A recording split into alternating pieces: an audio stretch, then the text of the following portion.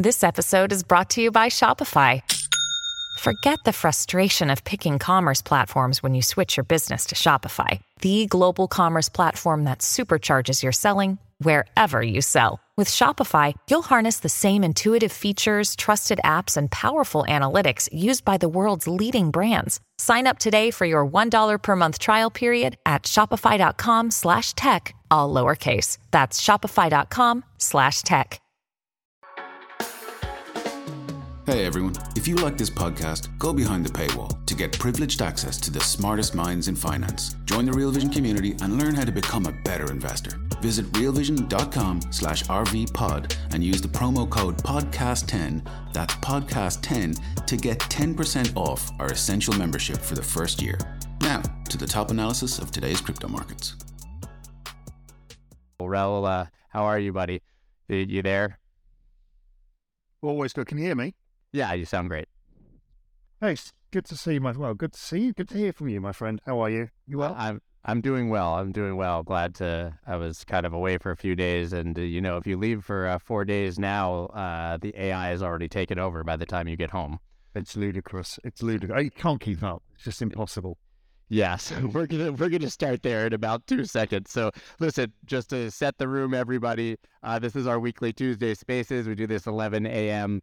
As I've kind of discussed, I've considered doing this more often, but we're really trying to favor quality over quantity, and the guests have really truly been incredible, and I know people have valued these conversations. Next week, I have a feeling it'll be a sort of an opposite vibe conversation. I have Jeff Booth, so we'll be talking more heavily, I think, about Bitcoin next week. Everybody, please hit that little arrow button up at the top, share this space, get more people in, and also, of course, this will be available for playback here on Twitter, but also on Spotify, Apple Music, everywhere that we have my podcast. But without further ado, I want to be respectful of everyone's time, so let's get started. Raoul, listen, I just sort of already hinted at it with that joke about AI. You've been on a bit of a tweet storm. I know that you just tried Auto GPT.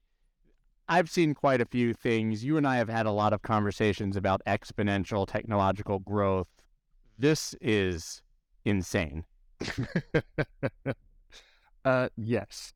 So, the speed at which it's happening is surprising, even those at the epicenter of AI itself. So people like Emad Mostek, who's a good friend of mine, even he is like, I asked him to predict where might we be in 5 years. He goes, I have no idea where we're going to be by the end of the year, because things that he thought were going to take a year to develop happened in a month. Don't forget, ChatGPT went from 0 to 100 million users in 5 weeks. Literally nothing on earth has ever happened like this before. So we kind of get our heads around that, and our heads around Mid-Journey and its incredible development in terms of the kind of photorealistic art. Then we know that text to video is coming, and that's going to come at scale as well, and that's going to happen in the next month or so. And then on top of it, we launch all this kind of agent-based Auto GPT, which basically is creating your own intern, but skilled intern, to be able to do pretty much anything. Now, it's early stage, but it got announced last week, and already by the weekend, there were about 6 major projects built using it. I don't even know who these people are building this stuff and how they can do it at such speed, but it's crazy. And that's the first iteration of that. So if we think of it as its GPT-3 moment, where the hell are these agents in a year's time? These are basically autonomous AIs that conduct tasks for you and can work together to create complex tasks. So let's say, I asked it to write me a newsletter based around the recent developments in AI, but also brand it the exponential age, create a branding for it, and then create it into a PDF. Now, I didn't know how to do the prompts. It was my first time, but I got quite a long way along that with only 2 prompts. And I'm like, oh my God, what does this even mean? So it means that the replacement of knowledge workers and the enhancement of knowledge at scale. Knowledge doesn't become a scarcity, expertise doesn't become a scarcity, it becomes an abundance thing. Nobody's really ready for that. But when we're talking about exponential age technologies, we've already seen, you and I, Scott, have been all over this, is crypto and how fast that was. That was the fastest adoption of any technology. And we probably haven't even had the ChatGPT moment there yet. But then coming hot on the heels is, I think the Apple announcement that comes at whatever their big mega show is, I think that's going to be their new headset, plus this new Nerf technologies that I've just been tweeting about, which is basically 3D renditionings of spaces, which allows you to create photorealistic metaverse experiences. Okay, they've been working on that for a long time, so that's coming. On top of it, we've got the rise of the robots, and that's the self-driving cars. And within the next couple of years, we're going to see a plethora of self-driving cars around, as you know, whether it's Google, whether it's Tesla, and a bunch of others start scaling that out. So that's basically robots combined with AI, and so on and so forth. I mean, it keeps going and keeps going. I mean, I even looked at this when Elon bought Twitter. I said he's no interest in a social media platform. That's all a front. What he's actually buying is one of the best sources of human interaction for training AI. And he's basically announced that X.AI is that. It's the ability to get natural human conversation, both in long form, because that's the new long form tweets, plus the kind of new Substack ideas that are coming, plus short form, plus video, plus audio. That's a very powerful data set. And I'm sure he'll close off the APIs to Twitter, so then he gets the data set. Now, why does he want that? Well, X.AI is just part of a bigger plan, which is he also obviously owns Dojo, which is this massive supercomputer to create AI processing for the self-driving cars for Tesla. But in addition, he's building the Optimus robot. So you've got robots and you've got all the humans in the world interacting on Twitter.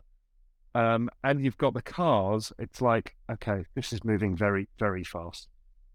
Yeah, there's never been anything like it. And now it seems like even the fast things that took years take days. I read that AutoGPT was only conceived 2.5 weeks ago. Yeah. Idea. So what we're seeing here, and people are going to have to get used to this, is going to be very, very unnerving. And we're all feeling it. It's like, I cannot keep up with this. Is we kind of began to get to grips with Metcalfe's law. So that is these kind of exponential adoptions. You know, we've seen it in crypto, we've seen it in the internet, we've seen it in mobile phones, all great. This, however, what's going on in AI is actually AI and all of these technologies together is creating something called Reed's law, which is Metcalfe's law squared. And I've gone through and checked, and I don't think there's any example of this in humanity. And we're going to have to deal with this at scale globally in a ridiculous period of time.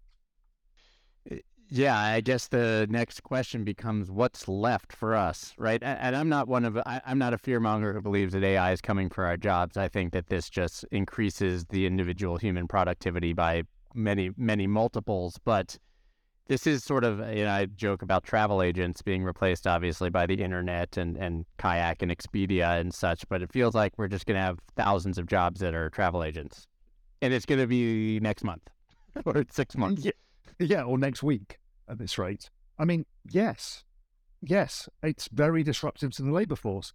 As I've said to people who are arguing about sticky inflation, this is like a nuclear bomb of deflation that's just hit the world. I think it's the biggest advancement of any technology since probably the splitting of the atom in its massiveness of importance. It is fundamentally a change in society, how we work, how economies run, and that is all underway. I mean, I've been talking about this and writing about this for the last 2 or 3 years, saying this is all coming, and that I didn't realize how fast this was going to happen and what it was actually going to feel like.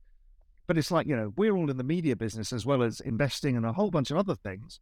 I mean, Scott, you've been in the music business. Well, that's completely changed. You write newsletters, that's completely changed. You create content, that's completely changed. The investing world, well, that's going to completely change.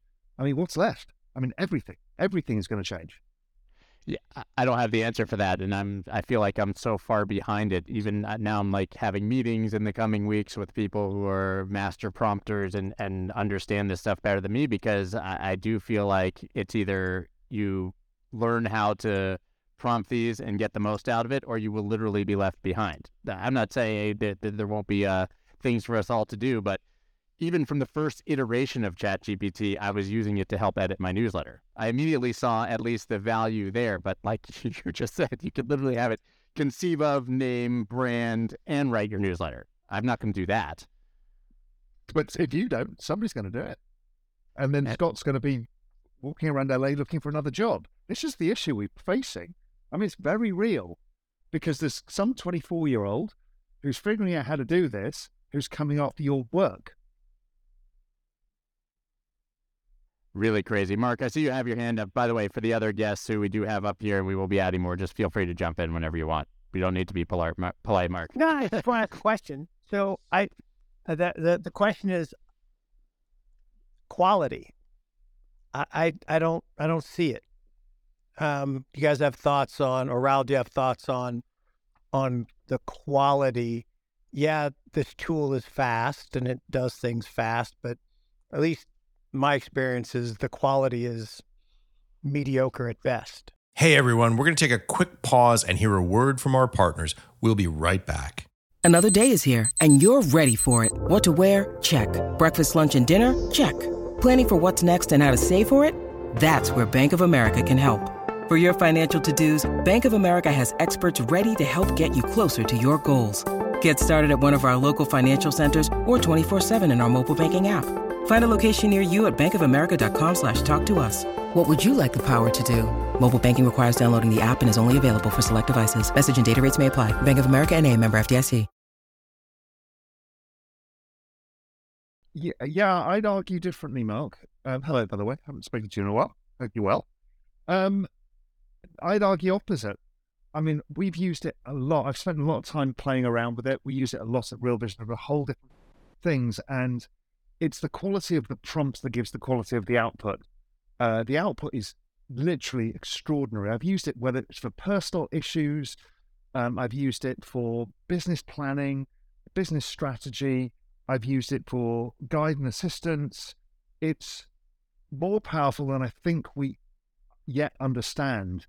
I think there was when you see the interviews with, let's say, Sam Altman and Lex Fridman, or you see the one that the CEO of Microsoft did on 60 Minutes, all of these guys are like, we don't even know what we invented here, and we're seeing it learn itself in ways we didn't understand, which is what we saw with Go. So this is not a fixed state thing, because it's an exponential in how it learns as well, that whatever we think of it today is not where it is tomorrow. So I think it's very dangerous to underestimate the power of this and the quality statement today, because the quality statement today was different than it was yesterday and it was 2 months ago. So I would just keep a very open mind to what you think quality is versus the quality of the inputs and how to leverage this more powerfully. I mean, don't forget, this AutoGPT was built on top of ChatGPT, and that's leveraging the same toolkit, but also the internet as well. So that's become even more powerful than we possibly imagined. Yeah, Raoul, I was going to ask you specifically about that. Obviously, one of the criticisms of ChatGPT is that it's using a data set that's 2021 and before.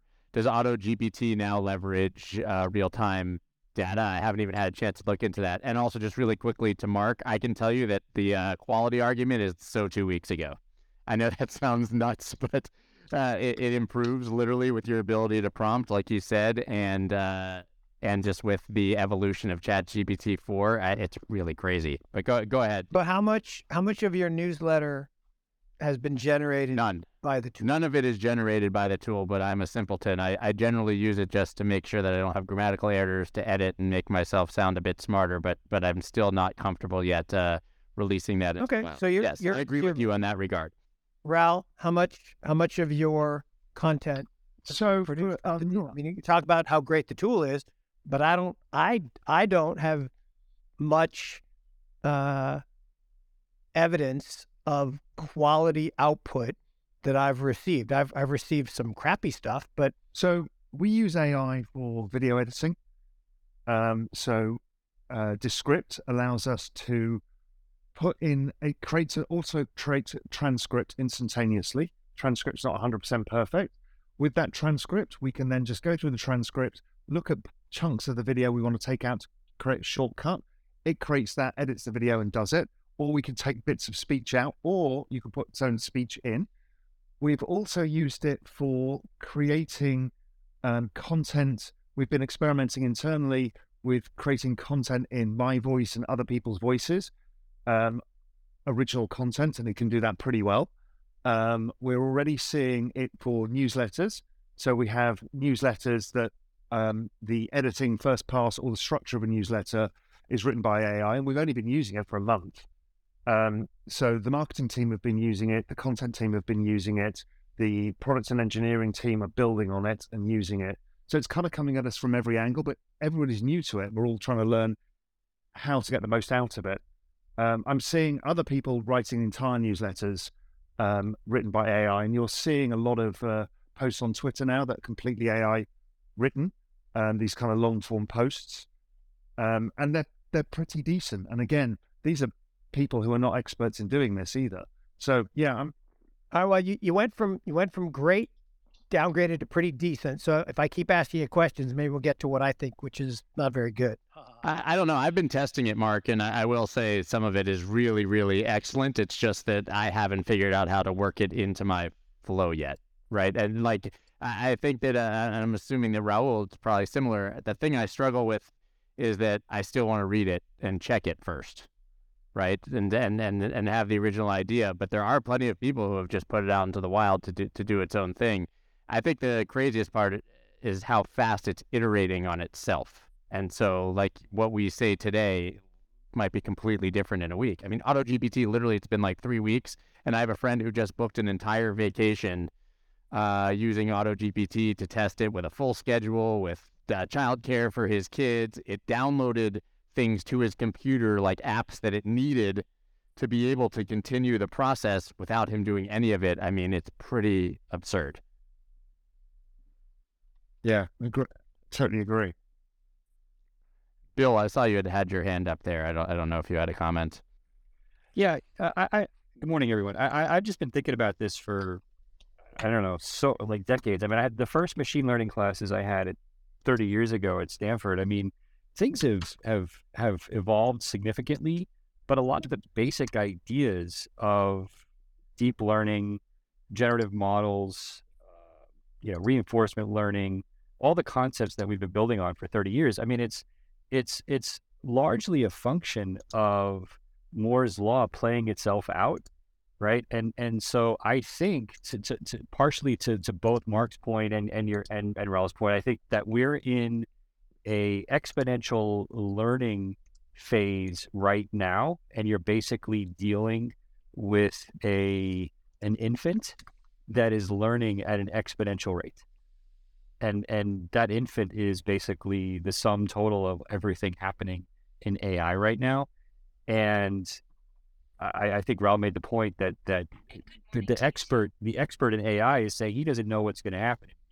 And I think the reason is that we intuitively understand, and a lot of people don't, that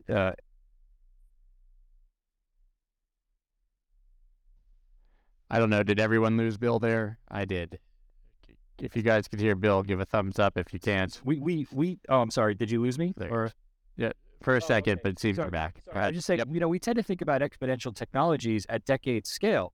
Now, because every developer on the planet is going to start using these tools, we're going to see them at sub-month scale, which we've never experienced as a human species before.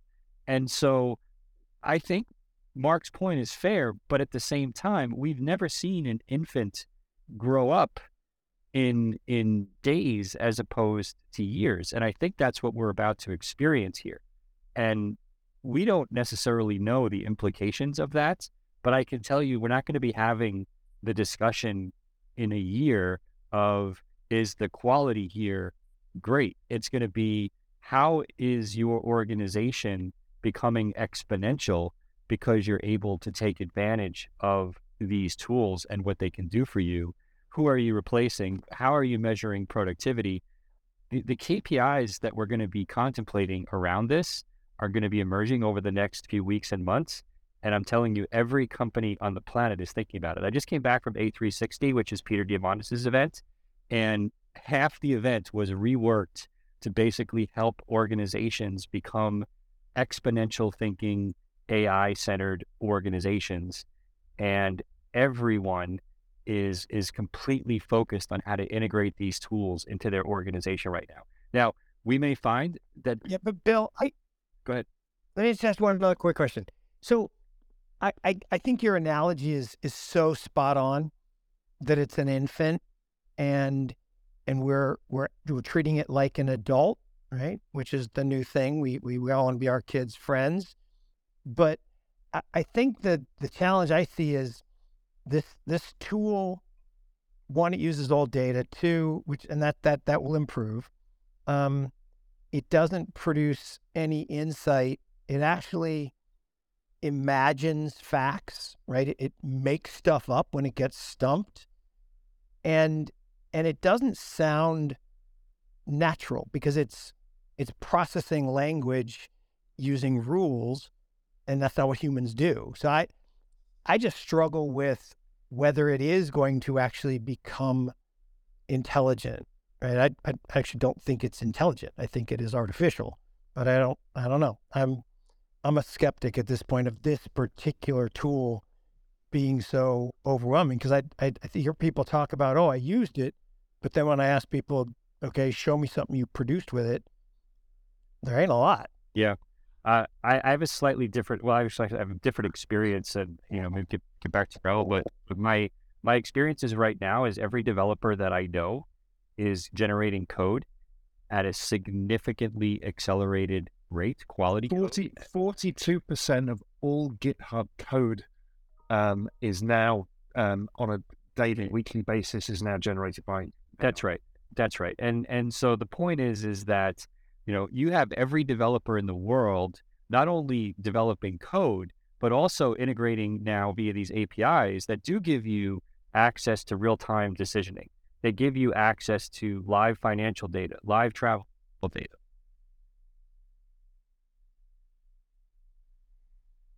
I lost Bill again there. I don't know if that's how Clayton or just me. Sorry. Twitter doesn't shut the phone off. That's the problem. Twitter doesn't shut the phone off. That's the problem. Anyway, okay, you're getting calls. Secret.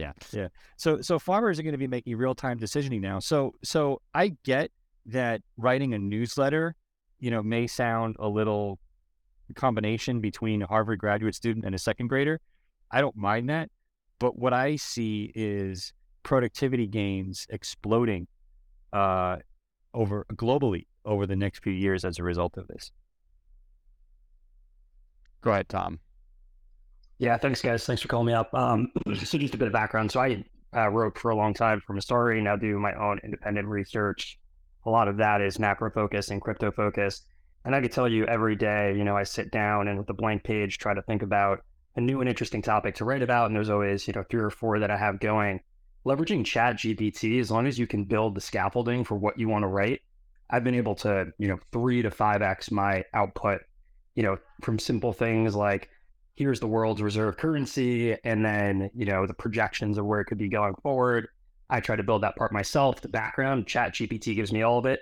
As long as I'm asking the right questions and plugging in the right data, it can substantially improve what you're looking for.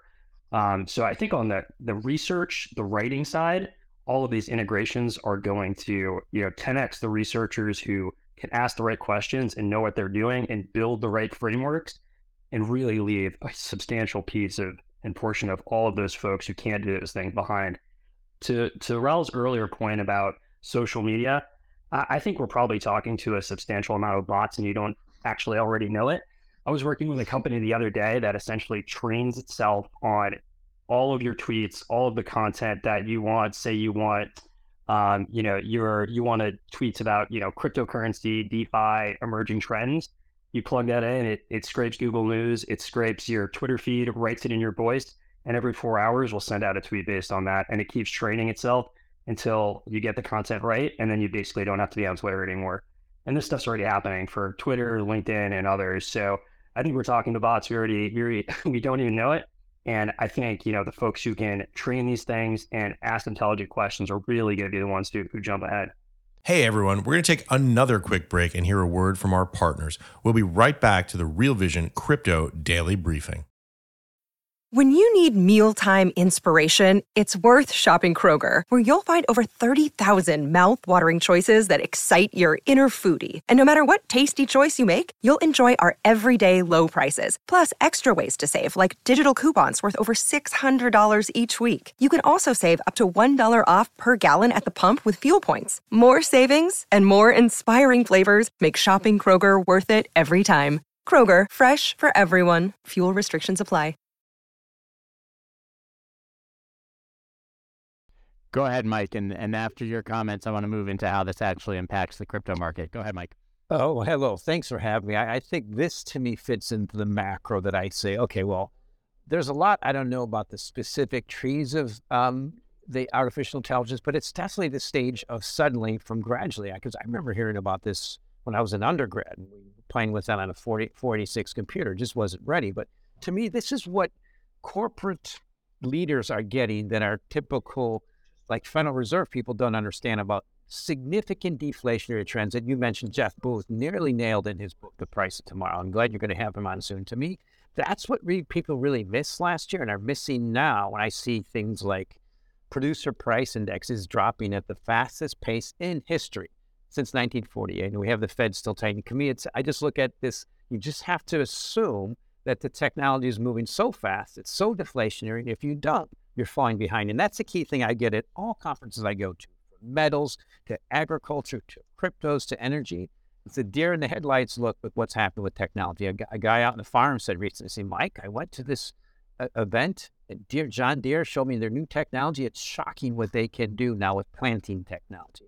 That to me is what's accelerating. And then so I look from a macro standpoint with cryptos, this is deflationary trends that people thought were kind of over are re-accelerating.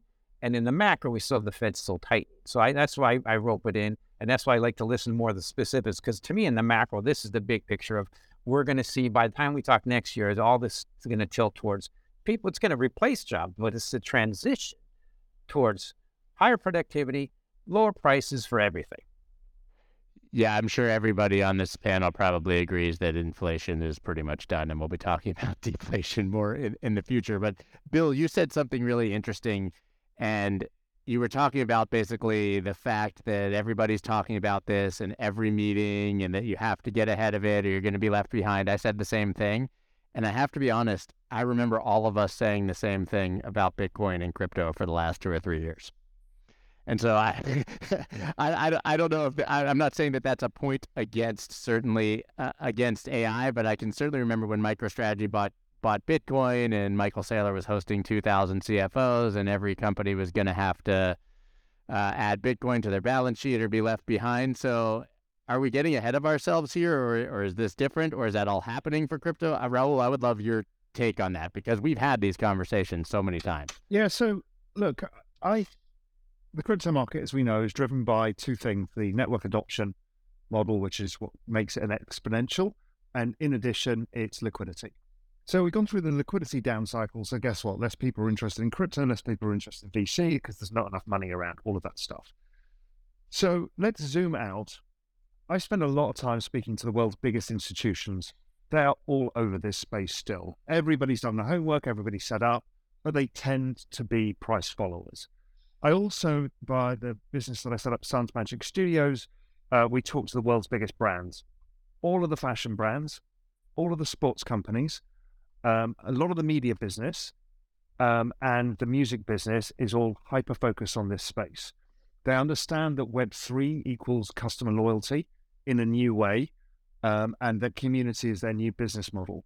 That is not going away. So as price recovers and liquidity recovers, we will see yet again another phase of acceleration. If we think of the previous acceleration phase, we saw the rise of NFTs, the rise of DeFi. Those were the two big things, and the rise of layer twos. So 3 big things happened the last cycle. What is this cycle going to be? Well, the most likely outcome is going to be the applications cycle. So I think we will see a lot of this. And then we've got some super cycles on top, which we know a lot of people have talked about, and I've been trying to drive the discussion on stuff like digital ID and how important it's going to be in an AI world. So I think that we've seen this with almost all technologies, they come in ebbs and flows. We saw an enormous amount of money in VC going into the Web3 space. There's a lot of people building. Sure, some people will run out of runway, and that's the normal course of events. But out of the other side, there's going to be a whole load of developments. We're seeing stuff with the zero knowledge proofs. That's another side of the equation we're going to see. So my guess is we look back in 3 years' time, we'll be, oh my God, this whole space has moved again. Don't forget, every time it kind of rises exponentially in number of users, and we got to 300 million users at the peak of the last cycle. Next time around, we'll get to 1 billion users, maybe more. So you have to just zoom out, look at that logarithmic chart, and realize that the network adoption model keeps playing out over time. So it's not a narrative where, well, suddenly we've had a down cycle and nobody's interested in crypto. That's simply not the case from almost every conversation I've had. It's just a matter of money and business cycle. Right now, nobody can make money. It's a tough market out there. And that's normal. We're in a recession or entering a recession. But as ever, we will come out the other side of it. Out of the other side of it is the ongoing digitalization of the world. Hey, Scott, maybe one quick point, and I've got a staff meeting. So I think two things. One, AI is a 50-year phenomenon that's become an overnight rage, right? I can give you a lecture on all of the technologies that had to evolve over 50 years. I'm not talking about computing. I'm talking specifically about AI research, right? So this has been ongoing for literally 50 years. And in the last 5 years, of course, we've reached an inflection point in the hockey stick. And we've had smart contracts to enable decentralized finance for less than 10 years. And we're just now figuring out how to get them to scale to 1 billion users using them, which would enable a 24/7 always-on banking system that we've never had before, which probably is a key to the fourth turning in terms of mitigating U.S. power and having a response to the military-industrial complex. So I think that these things are going to be fully integrated at some point in the next 5 years, and the change of pace in developer productivity combined with these two phenomenon is going to create a level of productivity and financial engineering, the likes of which we can't even fathom right now. And so I do think it's fun and interesting times, and I do see a significant convergence between the AI and crypto, particularly smart contract programming worlds, coming up very, very quickly. Mark, what do you think? I completely agree. I think that the hype cycle was your original question, Scott, and 100%, right? This is not new. It's not like AI was invented this year. I mean, it's 50 plus years overnight sensation, and it's one. We got one little piece that we're talking about that everybody's so enamored of, which is natural language processing for the first time. But we had Clippy 30 years ago. Yep. 30 my years. My friends were literally 30 memeing. Freaking years ago. It took 30 years. So, it's overnight, but 30 years. So, in terms of the smart contract point that Bill's making,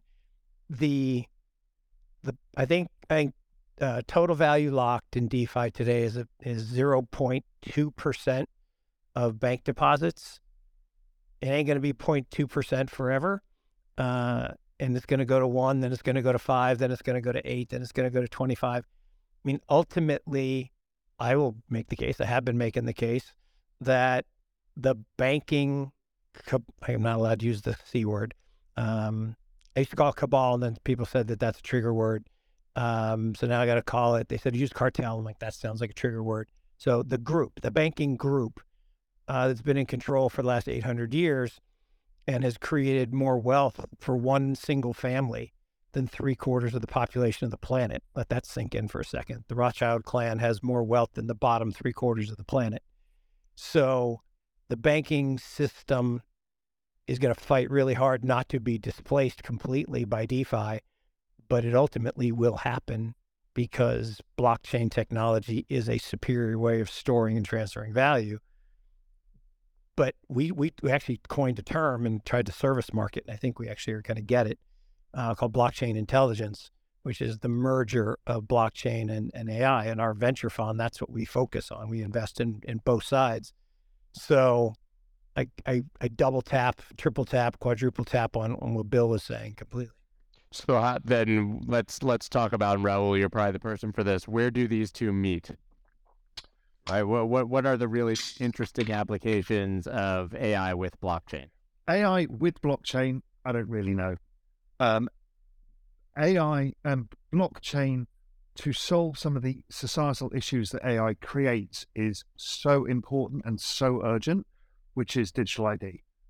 If we do not, once text to video happens at scale, we can basically make videos of any politician or any person saying anything to anybody on a individualized basis at scale.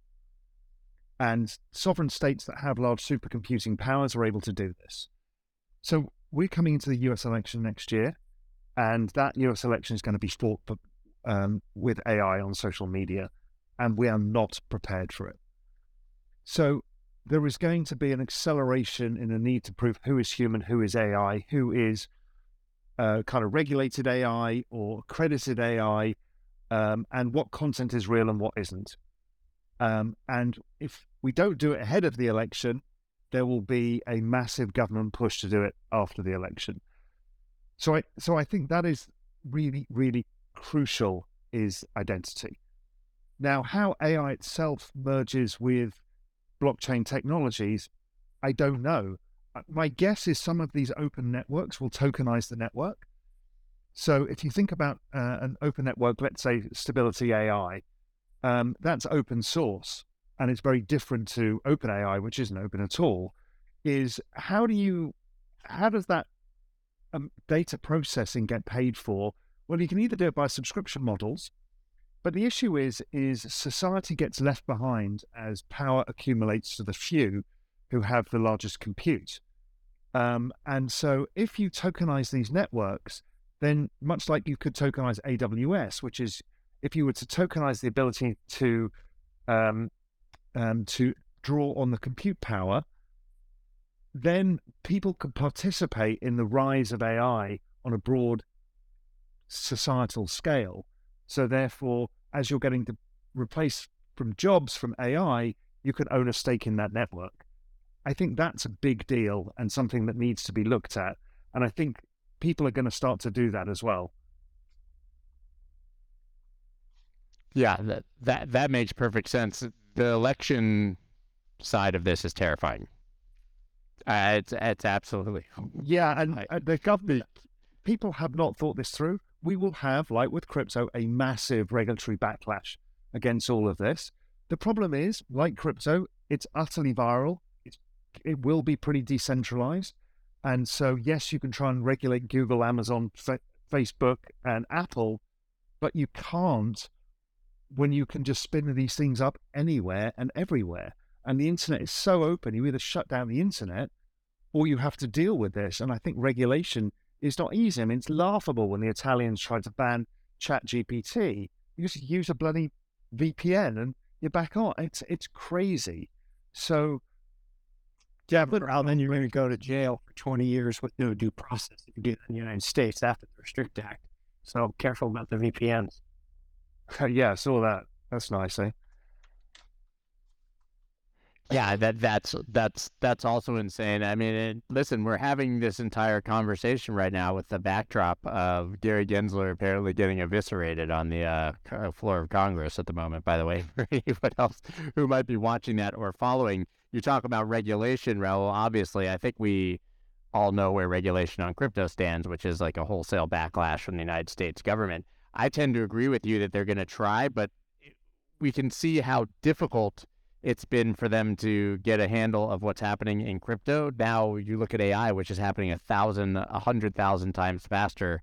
There's no hope for them. No, there isn't. And, my point about the crypto regulation is we have jurisdictional arbitrage, and we will have it in everything. We've had it in genetic sciences. We will have it in AI, and we've got it in crypto. And, my view is we saw that, I tweeted out about it yesterday, and I've been tweeting for a while, is the UK is stepping up to the plate here. The UK, for example, in crypto, back in financial markets, back in the 60s and 70s, as the US shut down created capital controls around the US dollar, the FX market grew out of London. That's after the dollar had depegged from gold. So it grew out of London, became the largest market the world had ever seen. Then the Eurodollar market, the US restricted lending globally. So the UK span up the Eurodollar market. It became even bigger than the FX market. And then after that, the US made a mistake, again, being protective over its banks, didn't allow them to have the right regulatory capital for derivative markets. So London took all of that too. So the entire swaps market, the entire derivative market, which is multiple quadrillions, these markets added together are quadrillions of dollars, all came out of London. And so here the US is doing pretty much the same rule book that it used in the 70s and 80s. It's trying to restrict capital flows. It's trying to restrict uses of the dollar so it can contain them. Meanwhile, the UK has made it very clear that it will regulate stable coins. Now, stable coins is basically a tokenized Eurodollar market. It's going to allow for good regulation of crypto, good regulation of DeFi, the integration with the financial system, the integration with CBDCs.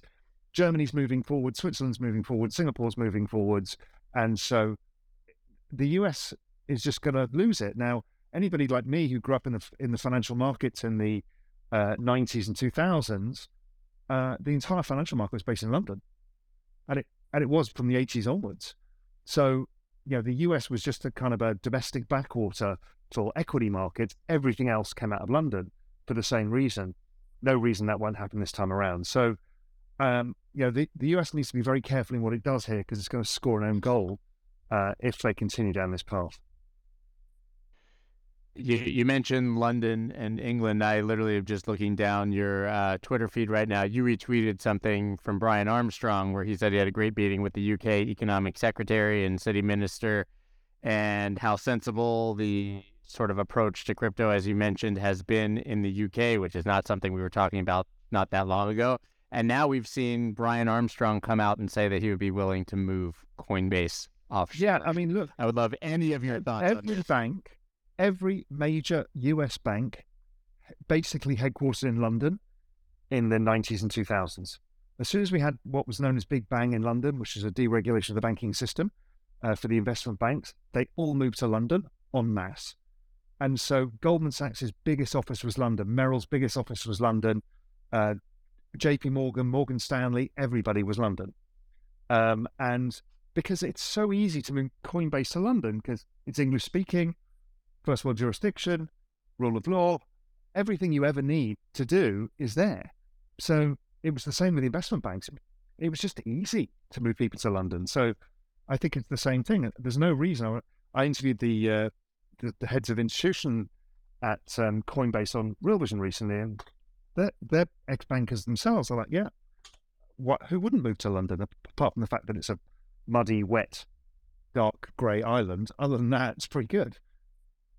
Basically, just like the Caymans, where you yeah, exactly what the Caymans are. Exactly. Mark, what do you think? I mean, listen, it seems like an empty threat that Coinbase would move offshore because, I mean, they're publicly listed in the United States, and I would say that their core advantage is being U.S.-based, but it says a lot. I don't think it's an empty threat at all. I mean, there are plenty of publicly listed companies that moved their headquarters to some other jurisdiction. There was the whole Irish movement for tax purposes for all the biotech companies.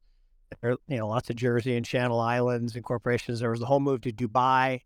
Halliburton moved, total tax dodge, total scam from being higher up in the administration. But I don't think it's a idle threat. I think that U.S. regulatory body, and it's never good to criticize the agency that oversees you personally, so I probably won't do that here, even though I probably have in the past. It doesn't really make sense to try to regulate through enforcement. Never has. Hester has been very vociferous on that. writing another dissenting opinion yesterday, prompting a seated, I don't know if you're a congressman or senator, but whoever it was that sponsored, I think it was a congressman, sponsored the bill to, remove the current chair of that three-letter organization. So I think it's real. She said innovation in the United States is kaput, I believe was the quote. Look, pretty aggressive language from an SEC commissioner. I think she's called crypto mom for a reason, right? And that's true, right? You can see it in the sense of, we have a choice. All nation states have a choice, and choose wisely. Although I think it's interesting. Take for example, China banned mining, right? Banned mining. Anyone pull up the recent hash rate chart? It's like over 20% or something. Mike Alfred, you're here. You might have some color on that, but it's a lot. Yeah. So it's more than zero, but I thought it was banned. So there's actual things that you say in public to curry favor and get votes. There are actually things you do in real life to make yourself rich, by handing out favors. And then there's, big decisions that you make or don't make. And at least right now, the decisions that they are making are pushing us in the direction that Hester, and look, I'm a big fan of hyperbole. As my wife would remind me all the time. So maybe she's being a little hyperbolic, but I don't think she's that far off. And I don't think it changes the nature of the innovation being here until people are forced to move, right? I did a little scouting on my spring break trip as to a, friendly jurisdiction if perchance things got really ugly here. If this Restrict Act passes, I'm out. I'm totally out, right? If I could be arrested for having an app on my phone with no due process, I'm out. Yeah, that's really terrifying. Raoul, do you think that we're literally at the point here where it's over for anybody trying to innovate in crypto in the United States, or is that, hyperbolic, as Mark said? I think that I've said that I think that we are sort of at that inflection point, because if you're going to choose to innovate at this point, why would you even do it here? I don't think it stops crypto or AI or any of this in general. Obviously, it'll just move somewhere else. But why would you even try in the United States now? I think Bill mentioned an expression that is important here, which is fourth turning. So what you've got the world accelerating beyond the understanding of a bunch of boomers who run governments in the United States. If you look at the UK, it's younger. Not that the UK political system's any good, it's a mess, but it's younger. It's younger across the world, and they're becoming more adaptive. So here we've got a bunch of people saying, don't change, and they're turning it into party politics, because party politics in the United States is so incredibly divisive right now. And so they're going to use this for those lines. So we don't know really until we get through this bloody election how it's going to happen. And then there's the legal processes, whether it's the Ripple case or it's a bunch of other cases like the Coinbase Wells notice. What that all leads to, we don't know. It's hard. It's hard to know, but in a globally competitive world, people will move around anyway. So yeah, as you said, it doesn't stop anything. The US has been the global center of innovation for so long now, but we just got, I'm not an American citizen, but the US has got the wrong leaders in place. And I still yet do not see an emergence of a new set of leaders that we need for this fourth turning, which is the embracing of this change into this digital future that we're going into, whether anybody likes it or not. I always laugh at people who push back and say, well, we don't want this. We don't want electric cars. We don't want this. Like, nobody cares what you want. It's happening because the capital has been allocated into the space. The knowledge is allocated to the space, and the outcome will be change. And there's nothing you can do about it. So you either embrace it or you don't. And I think the whole US political system has to go through that whole understanding that you either embrace it or you don't, and not embracing it is going to have very, very dire consequences for economic growth, productivity, and prosperity in the United States. Yeah, you're such an idealist, Raoul. You say that the decisions are made based on what's good for us and innovation rather than what's bought and paid for. You're right. EVs are coming, but not because they're superior technology. It's been technology for 120 years. 1903, the American Electric Vehicle Corporation was the largest car company in America. Then it got shelved for 100 years. But it's who pays for what. But you're right. It's coming. I would say it's a more sinister reason it's coming. Yeah, but Raoul, when I listen to you, you echo exactly sort of my fear and point. We'll get a decision in the Ripple case. Maybe we'll get a different political regime. Maybe. And I agree with all of that. The problem is, from what we've discussed earlier in this conversation, is that these things are happening at the speed of light. And that's to my point, is that by the time we have any sort of clarity in the United States, or any company feels like they can operate without being, punished retrospectively for something that they did, won't we already be 10x leaps ahead where we are now? Yes. Yes. I mean, the US has got a problem. I mean, I live in the Cayman Islands. We've got, a virtual asset set of laws here. The UK, Hong Kong, Singapore, Switzerland, Germany, the EU's law is coming into play. And the EU's pretty, conservative when it comes to this kind of stuff. They're being relatively sensible. And the US you'll look around and you'll wonder why, like with the banks, why they've all moved somewhere else, and why banking was a regional business in the US in the 90s and 2000s, and international banking was done out of different centers. It's the same thing. It makes no difference to me. It makes no difference to the market. It makes no difference to AI. It makes no difference to crypto. It just makes difference to US citizens. And that's something people have to think about. So none of this has changed your premise as an investor, things we talked about 6 months or a year ago. None of that shakes your confidence. If you assume that because the US had capital controls in the 70s and 80s, that the FX market would never flourish, and it ended up being a market that trades 2 quadrillion a day, I don't know, I can't remember the numbers, but the whole thing does, these things do quadrillions of dollars a year without the US at the time being involved, is extraordinary. So as an investor, we don't care. I mean, if every hedge fund ends up doing its crypto business in London as opposed to New York, makes no difference. They're not going to ban US people owning crypto. They're just trying to stop companies building in the US. Fine, they'll just build it somewhere else. The capital markets are not just US based, they're all over the world. And we're seeing, the Middle East piling capital into this area as well. And they've got a huge positive cash flow right now. And so there's enormous sums of money being pumped in. So, yeah, I don't think it makes a world of difference to crypto adoption or anything else because people go elsewhere. I mean, you look at French corporations like LVMH, Bernard Arnault, the richest man in the world. Look at his kids. They're all involved in crypto.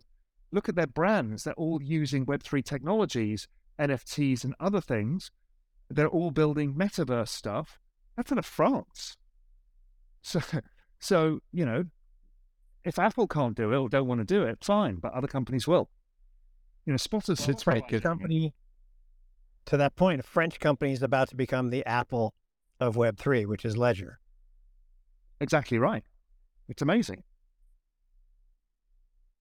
Their new device is coming out this month, Mark. Is that right? Yeah.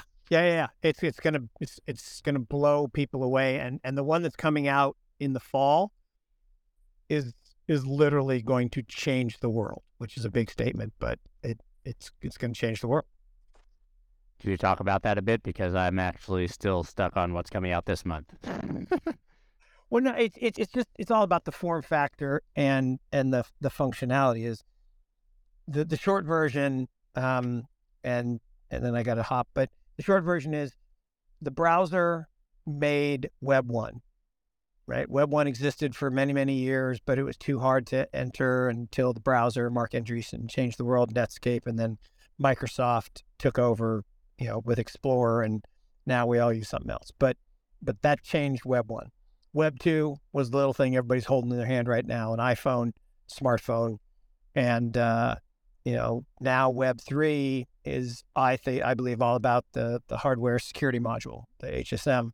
And it could be the smartphone if capital I, capital F, they were to figure out how to do the enclave in a secure way. I don't think they will. I think Ledger has the solution, and they will incorporate the features that we all need to have in a single device. I don't want to carry two devices. I want one. And so an HSM with a screen and a camera will, I believe, be the thing that we all carry around until it's ultimately implanted or, it's in glasses or whatever. But that's the short version. But, they hired the guy who literally built the iPod. Yeah, it's which incredible. Changed the world. I mean, the iPod didn't invent MP3s, didn't invent electronic music, electric music. Electronic as opposed to electric. But it changed the way we interacted with music and the way we thought about going from analog to electronic. And now we're going from electronic to digital. And having that digital, and it's what Raoul was talking about, right? It's our identity. We won't carry driver's licenses. We won't have marriage licenses.